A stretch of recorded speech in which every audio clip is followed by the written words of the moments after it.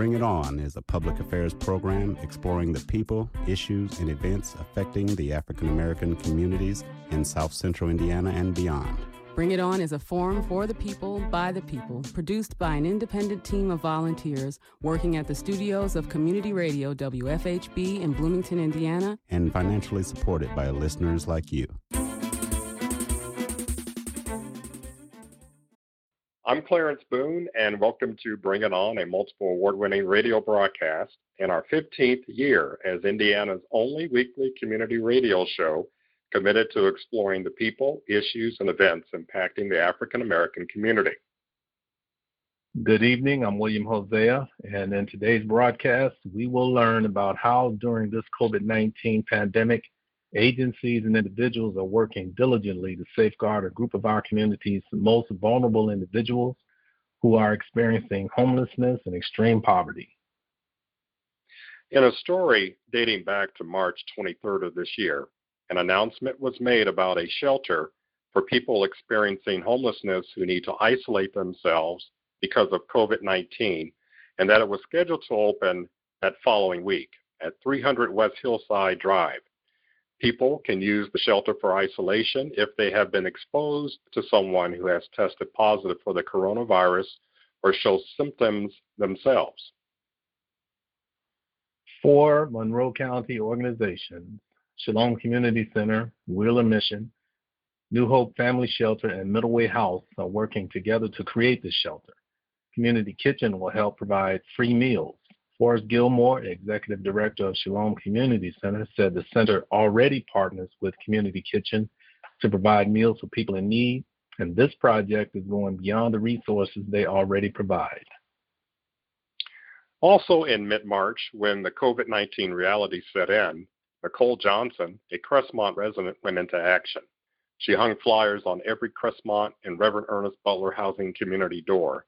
Amber Scobie, Executive Director of the Bloomington Housing Authority, noticed the flyers, read one, and was immediately moved by her caring outreach. She said that I sent her a text thanking her for being such a thoughtful neighbor. That text set off a flurry of communication with Nicole. Her openness about how the residents were coping or struggling was just the kind of direct information Amber needed to help the BHA provide support. To further elaborate on the actions of our Bloomington agencies and shining citizens, we have invited Reverend Forrest Gilmore, Executive Director of Shalom Community Center, Ms. Amber Scobie, Executive Director of the Bloomington Housing Authority, and Nicole Johnson to join us for an insightful conversation on the strategies to help those who feel marginalized and who are at risk concerning this COVID-19 pandemic. Forrest, Amber, and Nicole, welcome to Bring It On. Hey, thank you. Glad to be here. Okay. I think we want to probably start off and ask you all to kind of paint a picture of how drastically things have changed for your organization pre-pandemic compared to the current situation. And Reverend Gilmore, we can start with you if that's okay. Yeah, sure. I think probably the biggest, there are probably at least 2 main things that are seriously affecting our folks and the folks that we work with. And one is, a lot of folks in shelters and experiencing homelessness are in close proximity with each other. They're living together and eating together and sleeping in the same, space and all that. So how do we kind of adapt all that we do to help people stay safe from coronavirus so it doesn't spread through and affect a lot of people? And the other thing is, if someone does get sick, what do you do then? If you're, the average person who's kind of trying to, get sick and they're told to isolate, they have a home that they theoretically can go and isolate to. And when you're homeless, you have nowhere to go. So we had to adapt to those 2 major realities in all the work that we've been doing. So that involves everything from health checks, temperature readings, and such, hand washing requirements for folks, social distancing practices. We had to move our overnight shelter to an entirely new location so that we could move people further apart from each other, distributing masks and getting people to wear masks and protect themselves in that way. And we also, in partnership with other agencies in the community, started an entirely new shelter, an isolation shelter, built it from scratch in order to give people a safe place to go if they were diagnosed with the disease or were at risk of the disease. So that's been a lot to accomplish in a very short period of time, and that's what we've been working on. That's how we've been trying to navigate this crisis. And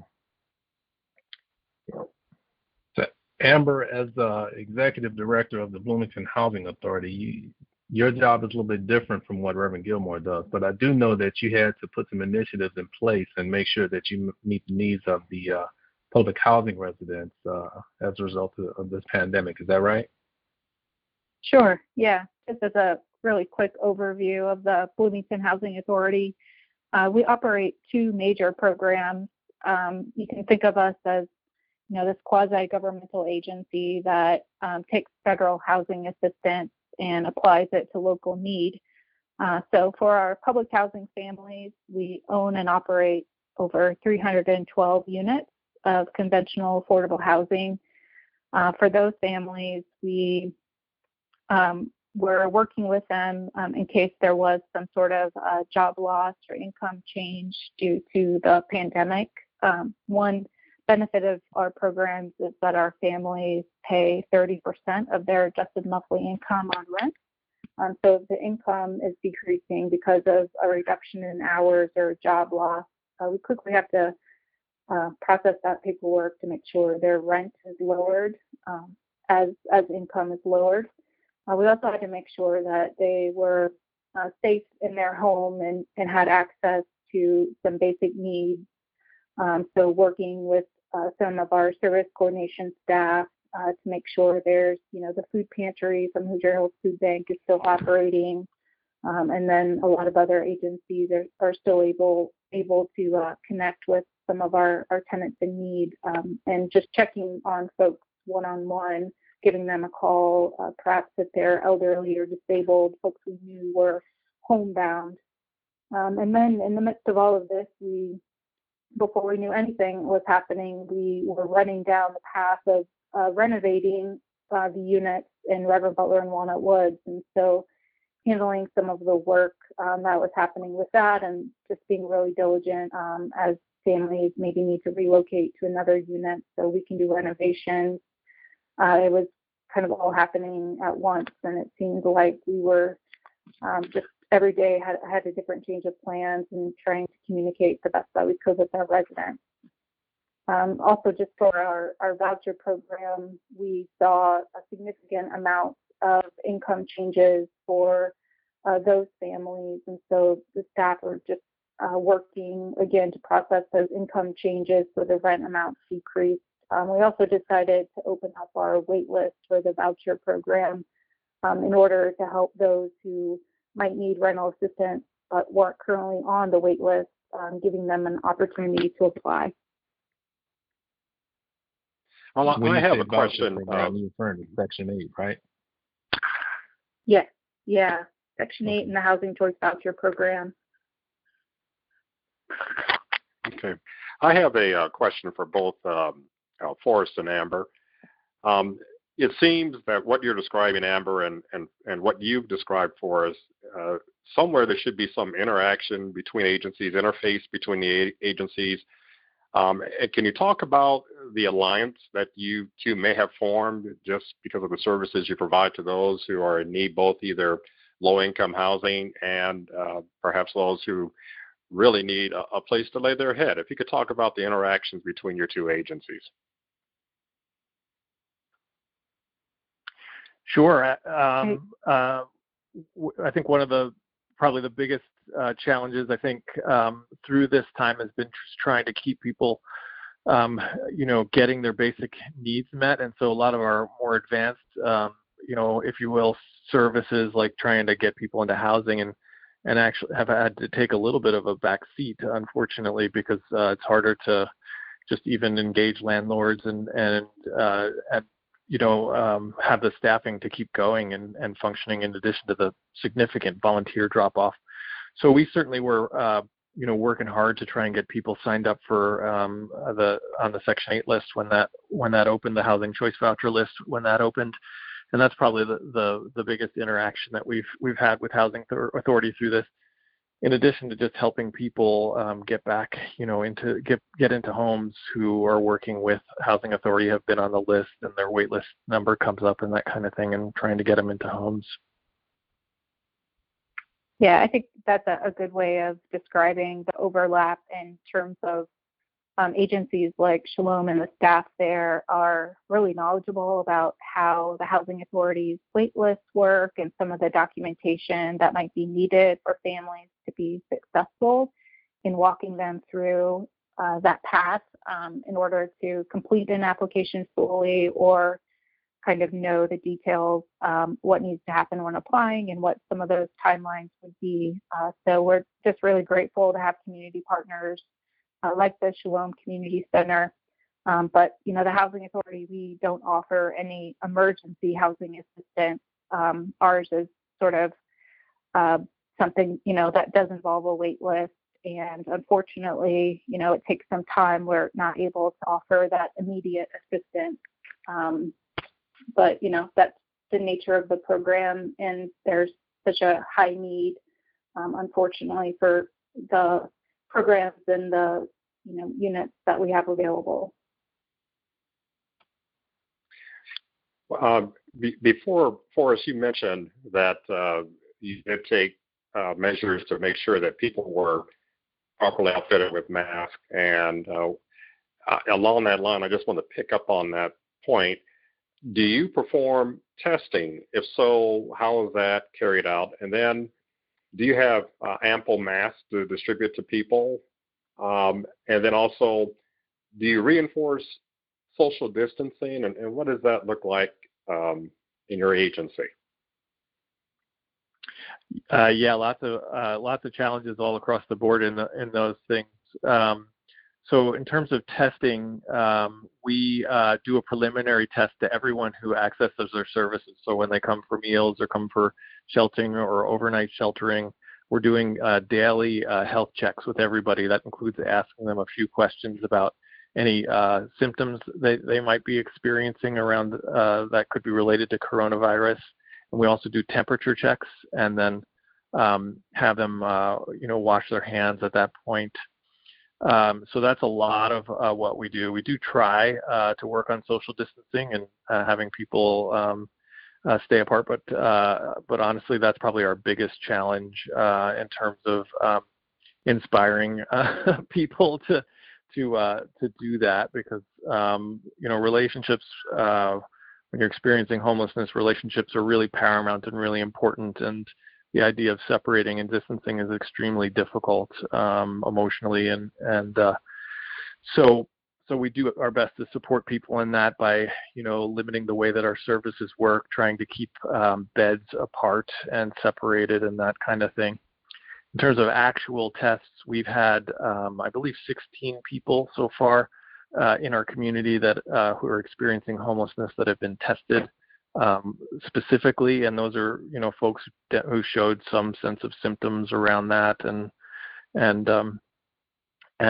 went and got the actual test for coronavirus. And we're really proud that at this point we have had 0 positive tests in our community. So in the homeless population, there hasn't been a single positive test. That's exciting right there. And I just want to pause you right there. I think sometimes public sentiment, there's a lot of ignorance, and I'll be the first to say that as I go to work, I pass Shalom Center just about every day. Yeah. And I see congregating near some of the outside areas, and I think to myself, well, that's not social distancing.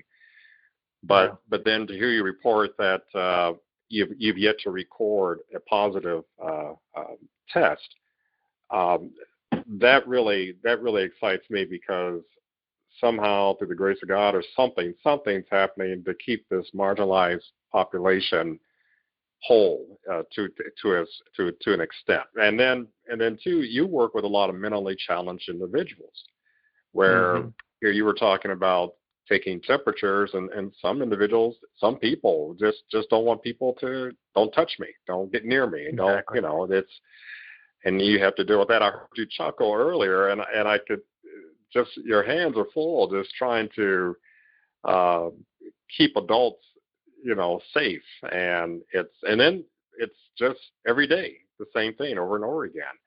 Amber, in the public housing sector, do you confront any of these things, or are these things that you come across? Well, we have not been testing. We haven't had that offered at all. We've been just putting out some materials, educating folks about what resources are available in the community. We are ordering PPE, the personal protective equipment gear for residents to have available, especially if they don't have any already, or as we reopen our office sometime in the future, they're needing to come in for an appointment.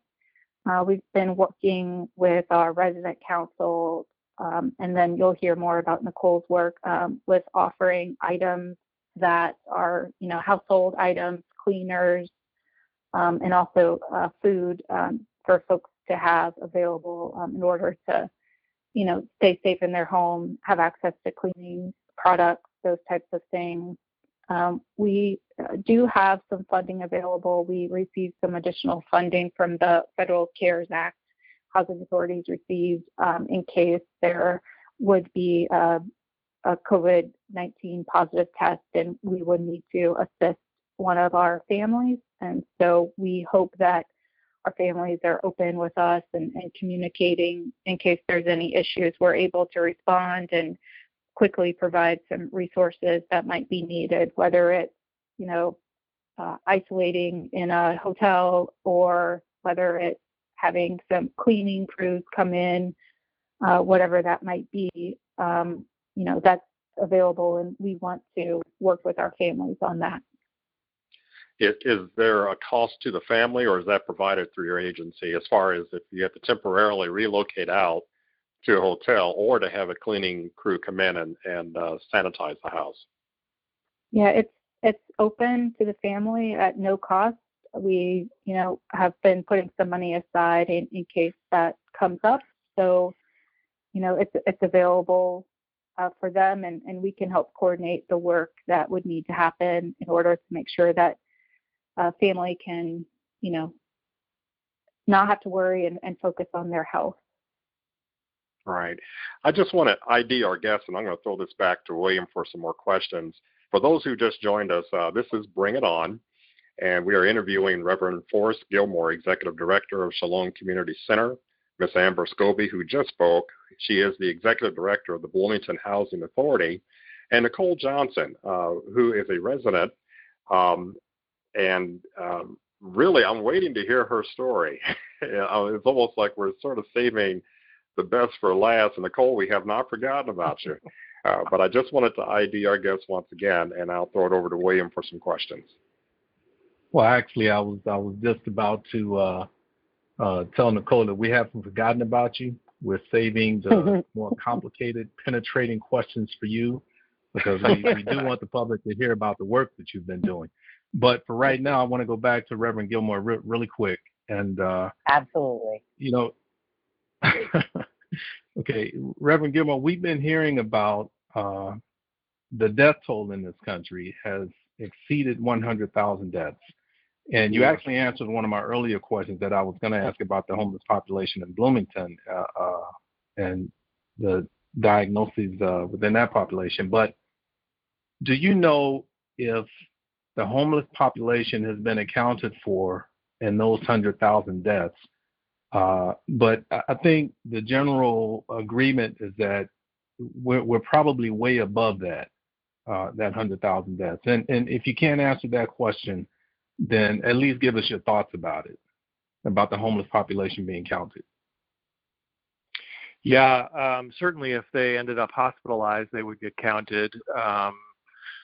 but of course, this is a population that's often separated from resources and marginalized in a lot of significant ways. So they don't necessarily get that kind of health care, or the health care that they do get is substandard. So that's very significant. We've been really fortunate here in that the health department and community health and IU Health Community Health and others have taken this very seriously and done a lot of work to make sure that people experiencing homelessness were considered one of the priority populations for testing.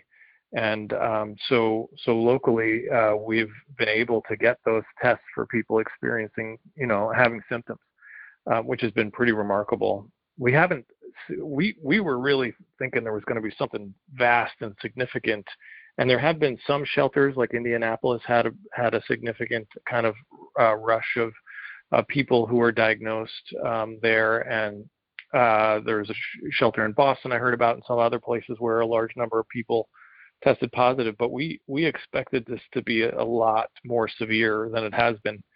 And so right now we're trying to figure out what's going to happen over the next, months and maybe years, and how we adapt to keep people safe in the long haul. It's interesting you said adapt over the next few months or years. I don't think it's really set in yet fully in our country that COVID-19 is going to be here with us for a while. And right. We have to adjust and get ready for it. And that's a bitter pill to swallow. What does that do to your budgeting as you go forward? Both Amber and Forrest, feel free to answer that. But knowing this now, does that mean applying for more grants? I know the CARES Act is out there, but does that mean applying for more grants, or what does that mean? Well, for the Housing Authority, a large bulk of our money does come from the U.S. Department of Housing and Urban Development and several sources. We're really proud of the advocacy work that our fellow Housing Authority industry folks have done to make sure we were included on the CARES Act, and we received additional funding. In total, the Bloomington Housing Authority received over $350,000 in additional resources, and that goes to helping us adapt as we have staff working from home. We need different kinds of technology, software, in order to still serve our clients, but not go through the kind of paperwork systems that we've had before. We need it for that PPE to be able to help our residents in case there is a COVID-19 case that comes up. We're spending it on, just the ability to still serve people and help folks as this is going to go on for some time, and we might have to do this dance where we're, opening back up to the public, but then there's an incident and we, need to go back to being a little bit more strict. So anyway, we're thankful for that funding. The big impact that we make is with our housing assistance payments, and that's through the Section 8 program. So we have a budget of about $9 million that we pay over the course of a year, helping over 1,300 families afford rent. And that money goes directly to property owners and landlords in Monroe County. We've seen an increase in those housing assistance payment funds, and we are at a point now that if we keep the trend moving forward, as the amount of money that we've paid in April and May, we don't have enough money to do that, to keep assisting the same number of families. So we know that Congress is allocating more housing assistance payment money. We are just, trying to stay in communication with HUD on how we access that funding. So it's available. I would just say that, we on the local level have to be very diligent and stay in communication with HUD to access that funding. I don't want anyone to necessarily panic, and I'm not trying to be alarming. It's just this, so glad the federal government put out some extra money, but behind the scenes, logistically, how do we access that and, apply for it, and all of that guidance is still coming out. So that always on our minds, and we're trying to do the best that we can to, pay attention to how that process will happen and get that process started as soon as we can, especially if we, notice that this continues for the next, through the rest of this year for several months. Nicole, are you still with us? I indeed am. Okay. Nicole, I consider you one of the silent heroes in the community. I first learned about the work that you were doing as a result of one of our board meetings, Housing Authority board meetings. Amber brought it to our attention and told us everything that you were doing. We made mention early on in this broadcast that you had knocked on doors in your community and posted flyers, but I understand you also started a food pantry. So you obviously were not looking for any recognition. You just saw a need and you went straight to work. So I'd like you to share with us what kind of motivated you in your community to start doing the work that you were doing. Okay. Well, let's see, where can I start? Well, first of all, thank you for having me. I'd like to say that. And that's what they always say on MSNBC. But no, this is, I really appreciate being brought into this conversation, especially in this format and on this show. So I do appreciate that. As far as what moved me, it kind of just, the ball just started rolling. So I'm involved in two things. The one is more local, and then one is a little bit broader. And then so what I have done is there was initially, this all started happening and my kids couldn't go to school. And I was like, we're going to need masks, the whole, that it started happening. And I was like, we're going to end up wearing masks like Japan. And so we started sewing masks for our friends and family. And then that went on. And then as I'm doing that, I was sitting at my kitchen table, which is where I started sewing. And I stopped that because we couldn't eat anymore. So I have a dedicated space for that now, but that was a little bit of a transition. Anyways, I'm sitting there and I can see all the 1 and 2 bedroom units from my window. And I usually see folks walking around and, feeding their dogs and, talking and watering plants, whatever, outside. And I just kind of noticed that I didn't see anybody. And it kind of started to weigh on my heart. And I was just like, okay, so,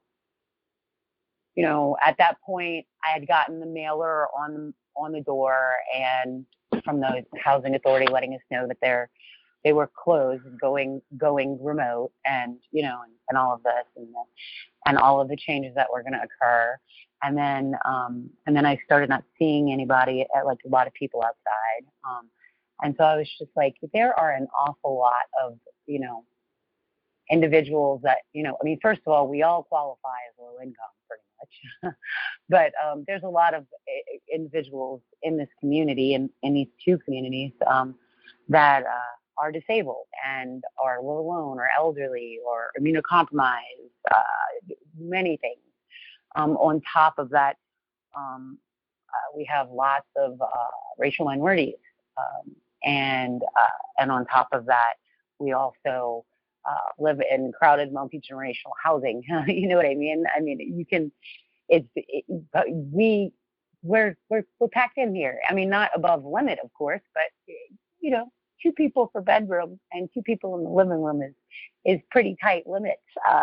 So if that's legal, that's a lot of people in a house, regardless. So you cannot social distance. And then, our front doors aren't very far apart. They may be 6 feet apart, as with most apartments. So there's just, and then there's the kids and then they're hanging out and, so, and what I really kind of see, and this is what I'm kind of noticing. I don't know if anybody else is noticing this, but I'm noticing that these larger communities, and this was kind of brought up when Forrest was speaking with the homeless community. And then I also see this with the large group of children. There's probably at least 30 to 50 of them collectively that run around here playing with each other, and at least around in my, square block, and that I see. And they, like you said, there's nobody really getting sick. And it's, even though it's these large groups of, but of people that aren't necessarily, don't look like they're social distancing, but, if you actually look into the cultures of those groups, you realize that this is their culture. They have large support networks, both in the homeless community and in the low income, racial and ethnic minority, communities. We have large, networks. So that's that. To get back to what I'm doing, yes. The Pigeon Hill Pantry, I apologize. I know I kind of went off there. But the Pigeon Hill Pantry basically it began as a response from BHA, honestly. Amber called me up, and after she saw my flyers, and she was like,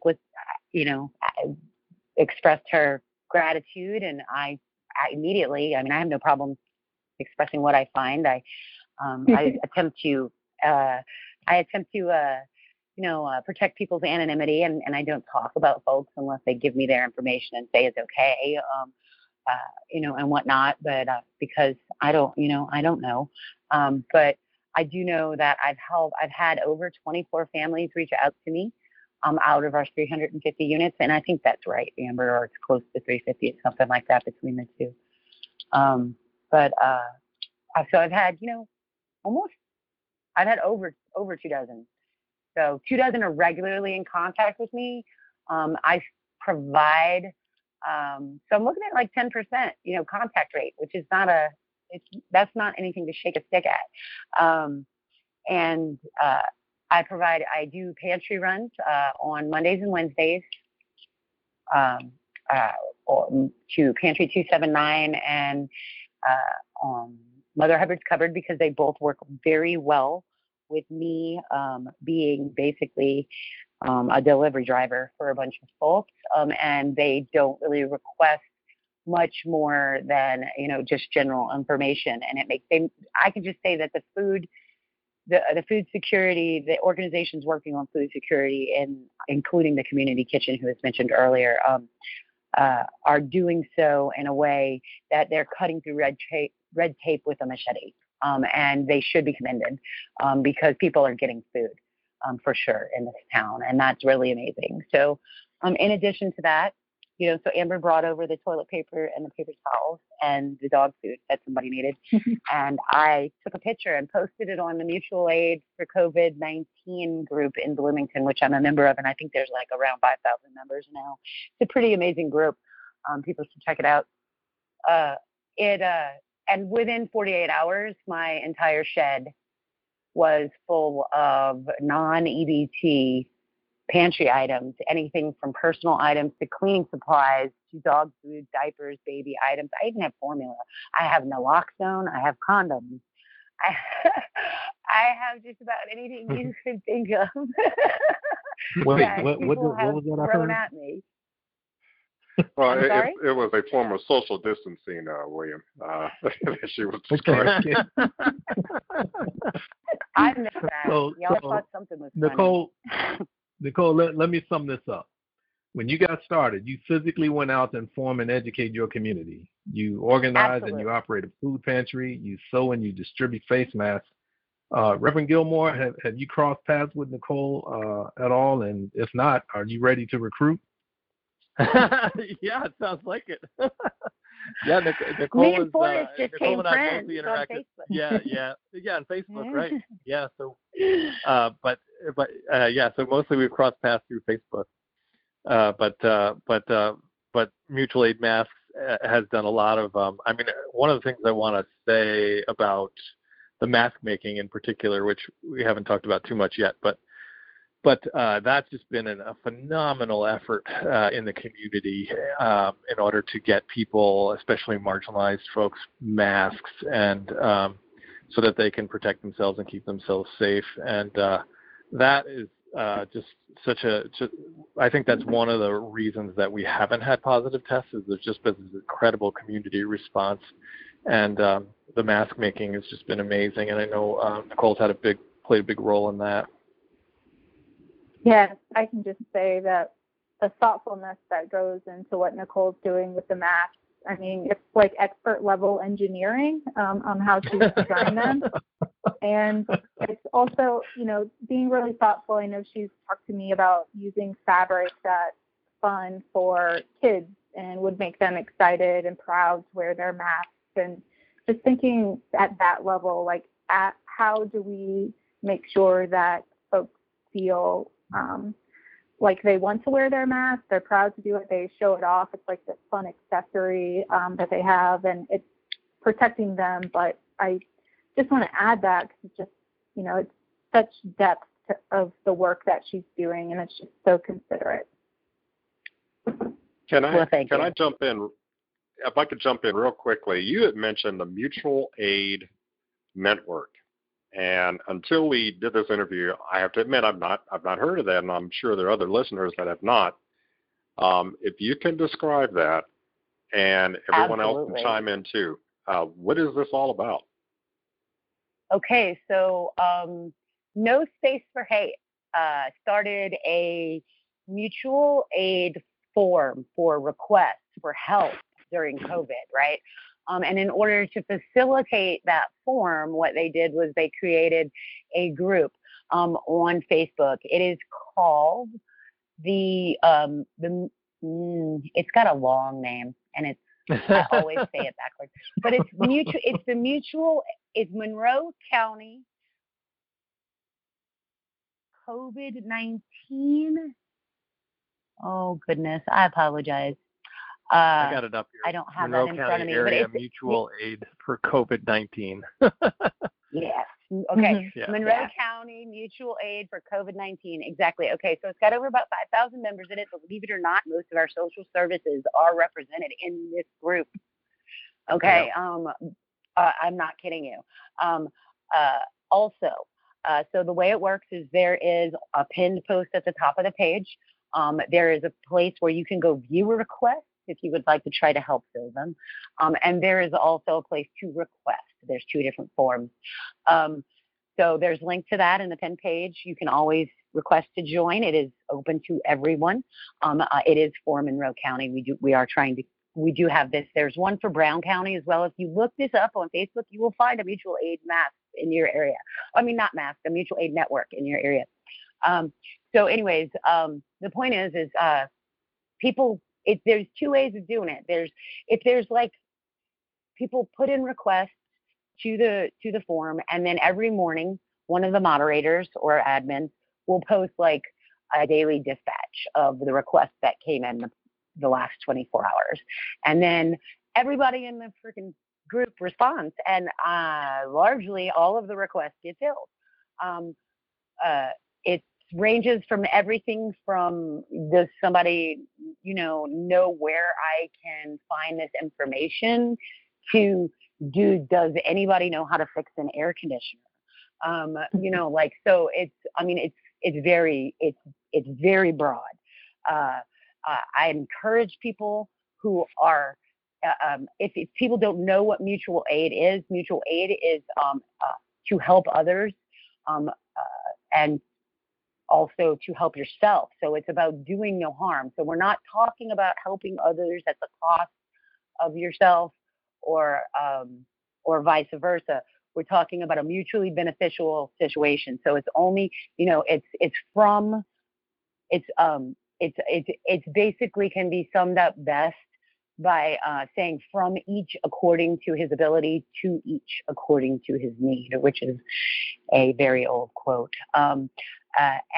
Anyways, that's about the best way to sum up what mutual aid is. And yes, that network is available for folks to join, and I do recommend. We've already got 5,000 community members in it. I am so impressed with you, Nicole, and all of That's not me. Well, no, I mean the way you sum that up. If I look up during somebody's daily briefing and you're standing behind them wearing a mask, I know what has just happened. one thing I do want to say is that, as this is sort of, as someone once said, the new abnormal, and, let's project into next year. And hopefully children are in school. Hopefully churches are meeting fully. Hopefully other places and hopefully are gathering, we're all wearing masks. doing just that. They were all wearing masks. The farmers market is up and going again. I see this mutual aid work and other such type of support groups as sort of a model. And I'm wondering, have you reached out, or have others in different communities, say outside of Bloomington, reached back to you all to ask, hey, how do you do what you do? Absolutely. This is an international phenomenon. This is not local. If you Google mutual aid, if you just put mutual aid into Facebook and look up groups, I couldn't even tell you how many are there. There is one in Indianapolis. There is one in Brown County. Those are two that I know of that are local. There's an international one that I'm a member of. There's tons of them. There's international ones. There's ones in other countries. There's ones in other towns. They range from other different sizes. The reason why I sent that letter out was because this is how mutual aid organizes. So we organize from the bottom up, right? So the point is once I was recognized as an individual who was concerned about my neighborhood, I had an individual reach out to me with what was called a pod packet. They didn't put this together. I don't know where it came from. I can send you a link. It's free source. Everything's open source when you're dealing with this kind of a community. But ultimately, that letter was put together, that whole packet that I got to form a neighborhood pod in response to COVID-19 was put together long time ago and is being used as a model all over the United States in various communities already. We have multiple communities in Bloomington where pods have been formed. A lot of the pods where people did flyer in other areas of the neighborhood, and I'm sure that there will be talk about the flyering after this, because I know for a fact that other neighbors, like the rest of the hill was flyered by another person in the group. So the neighborhood surrounding the VHA property was flyered by somebody else. But for whatever reason, my pod is we're active. And I mean, if that's because we have high need, that's because we have high need. I've had responses. A lot of the donations that we received have come from other pods. So it's just, this is about redistribution of resources from where there is too much to where they need to go, or where there is not, I shouldn't say too much, but more than enough to where there is not enough. And so that's basically what that is. And that's basically the same way that my mask operation that I started with some friends and family is operating. We have identified two classifications of vulnerable populations that was identified by the CDC, both those vulnerable to susceptibility as well as those vulnerable to high transmission rates. And a lot of those groups cross over. But other than that, our mission, as far as the mutual aid masks is concerned, is to serve, is to educate, is to target those communities with education to encourage the mitigation of COVID-19, as well as provide and educate them on personal protective measures, as well as provide access to the best quality PPE that I can muster. And it's getting better every day. The masks are, they are donation only. You do not have to have a cent to your name in order to request one. So, but we do take donations. Okay. You take donations. Okay. We're going to ask you how people can donate before we wrap this up. But I want to go back over to Amber. But before I do, Nicole, Amber says you need your own show. And I already have a name I'd like to suggest. We can call it the Mutual Aid Show. Amber, I have a quick question for you. Yes. In the midst of everything that's been going on, you have some good news, and you kind of mentioned it earlier, but you have some good news for public housing residents, because You recently closed a multi-million-dollar contract to begin renovations on public housing in Bloomington. Why don't you go ahead and share that with us, please? Sure. 2 weeks ago, we finalized all the financing and all of the approvals that were needed to do some extensive renovations in 2 of our public housing communities, Reverend Butler, which is on the northwest side near Crestmont, and also Walnut Woods, which is on the south side of Bloomington, off of Miller Drive, close to where the City of Bloomington Utilities office is. So it's 116 units. Every unit will get a major facelift, new flooring, kitchen cabinets, HVAC systems, appliances. Some will get dishwashers, washers and dryers. We, haven't had extensive renovations in many years for Reverend Butler, and we've never had an extensive renovation in Walnut Woods. So this is a major way to get financing that we need to make sure we preserve this deeply affordable housing, and also, puts us on a much more stable path as a housing authority. The funding for public housing is like a roller coaster, and it goes up and down, but mostly down. It's never enough, and we needed to act quickly if we were going to preserve this for future community members that were in need. So we've completed all those approvals. We have all the financing we need, and so we started renovations most recently in Walnut Woods, and we'll work through renovating all those communities through 2020 and hope to be complete by the end of 2021. That's awesome. That is awesome. And for those that have just joined us, we're having a conversation with Reverend Forrest Gilmore, Executive Director of Shalom Community Center. Ms. Amber Scobie, who just spoke, she is the Executive Director of the Bloomington Housing Authority. And Nicole Johnson, who may have tossed her hat in to run for president. I don't know. She is just a woman who's rolled up her sleeves to do some things not only in her community, but she's benefiting so many others. There was a question that I want to get this asked, and we have about 9 minutes left. So for all of you to comment, there really is no coordination for food donations at the federal level. We've been hearing some stories, sad stories, about how farmers are having to plow under their crops, and dairy farmers are having to dump milk. And any thoughts, ideas, or are there resources or agencies that you can utilize to tap into these resources that are just being wasted?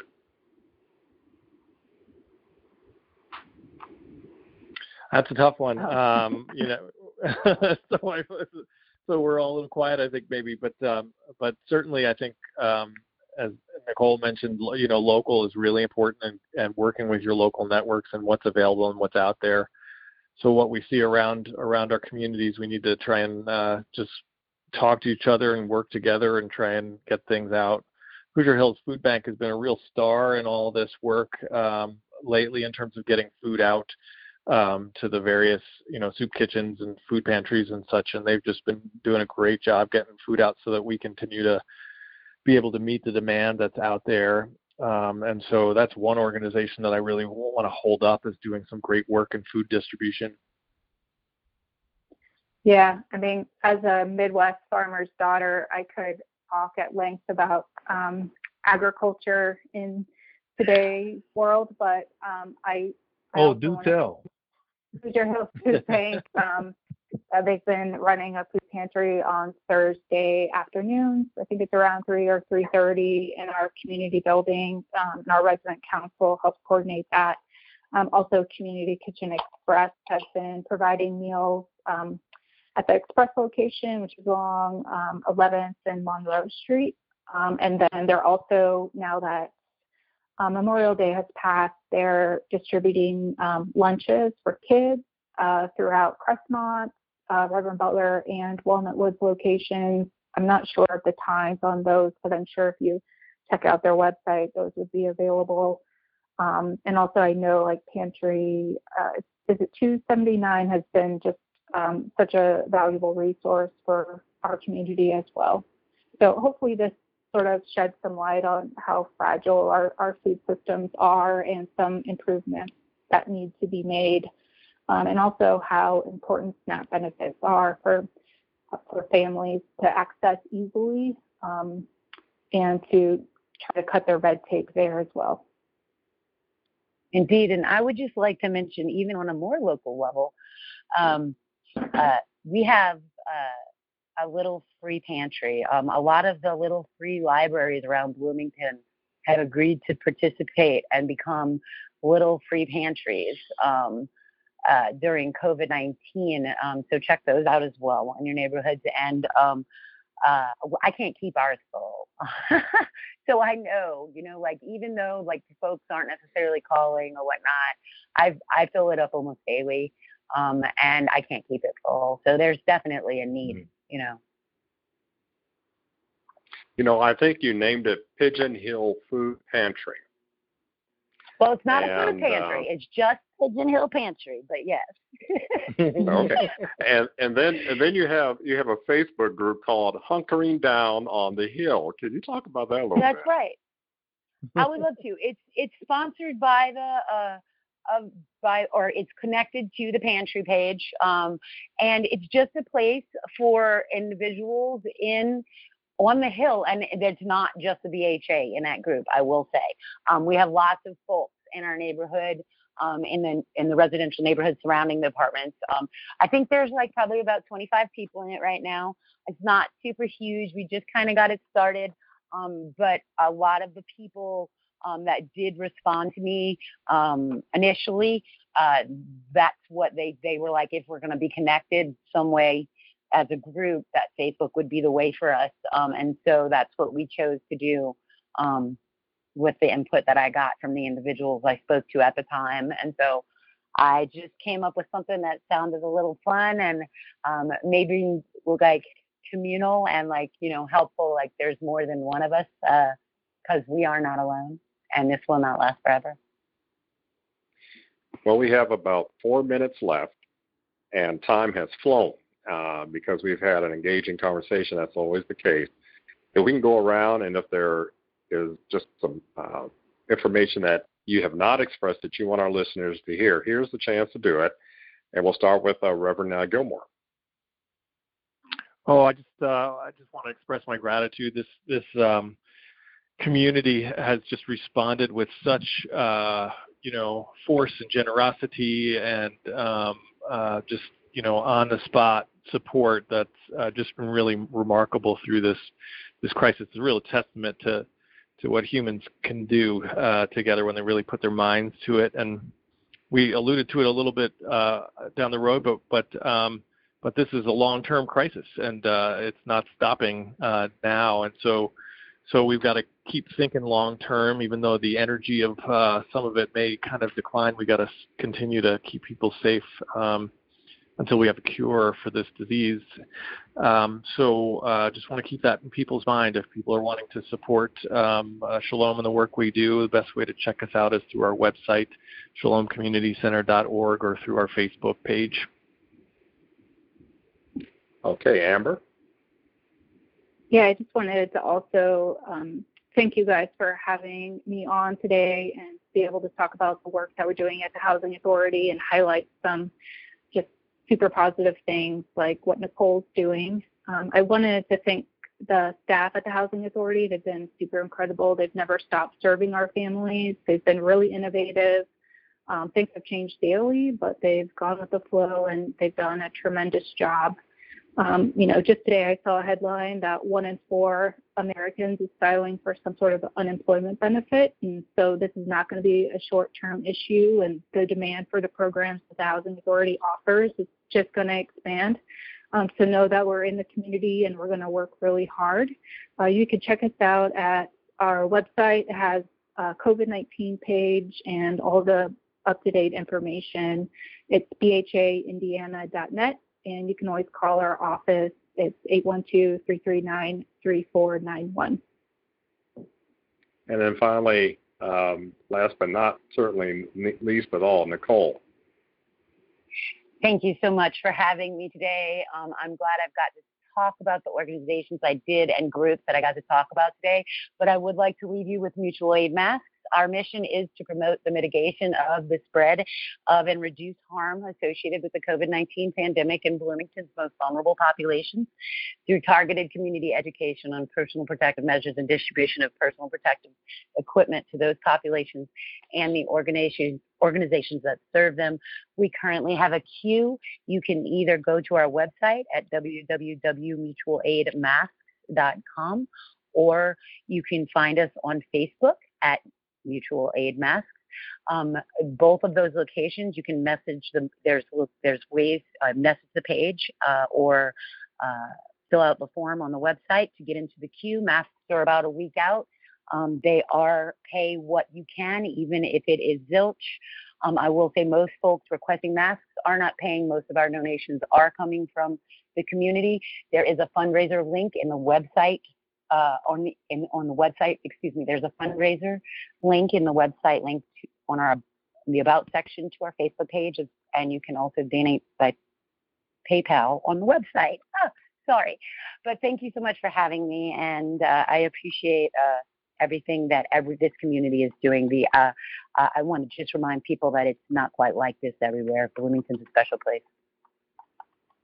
All right, and on that note, we want to thank Reverend Forrest Gilmore, Executive Director of Shalom Community Center, Ms. Amber Scobie, Executive Director of the Bloomington Housing Authority, and Nicole Johnson for joining us this evening for an insightful conversation on the strategies to help those who feel marginalized and who are at high risk concerning this COVID-19 pandemic. We at Bring It On have an open submission policy, so if you have any ideas, we would like to hear them. Please send your emails to our volunteer staff. The address is bringiton@wfhb.org. We want to make sure we share any and everything affecting the African American community with our listening audience in Bloomington and beyond. Once again, that email address, bringiton@wfhb.org. And I just want to say that it's been a pleasure producing this show along with William. I'm Clarence Boone, and we get help from the WFHB News Department Director, Cade Young. Our original theme music was created by Jamil FM with additional background tracks by David Baker. And for WFHB, I'm Clarence Boone. And William, if you want to give them a little teaser about the June 8th broadcast as you sign off. Actually, on June 8th, we're going to broadcast a show about the recent state of killings and racial profiling of young black men and women across the country. Our guests are going to feature Professor Amrita Myers from Indiana University and Eric Love he's from Notre Dame, right, Clarence? That's right. Okay. That's correct. That's June the 8th at 6 p.m. right here on WFHB. And on that note, our show's executive producer is Clarence Boone with help from WFHB News Department Director Cade Young. Our original theme music was created by Jamil FM with additional background tracks by David Baker. For WFHB, I am William Hosea. And I'm Clarence Boone. Be sure to tune in again next Monday, the 8th, June 8th, for another, I can't believe we're in June already, for another edition of Bring It On right here on your community radio station, WFHB. And also thank you for bearing with us during our sort of unique way of broadcasting via conferencing. We're trying to take measures to protect everybody during this COVID-19 pandemic. But tune in next week for more. Until then, be safe and take care.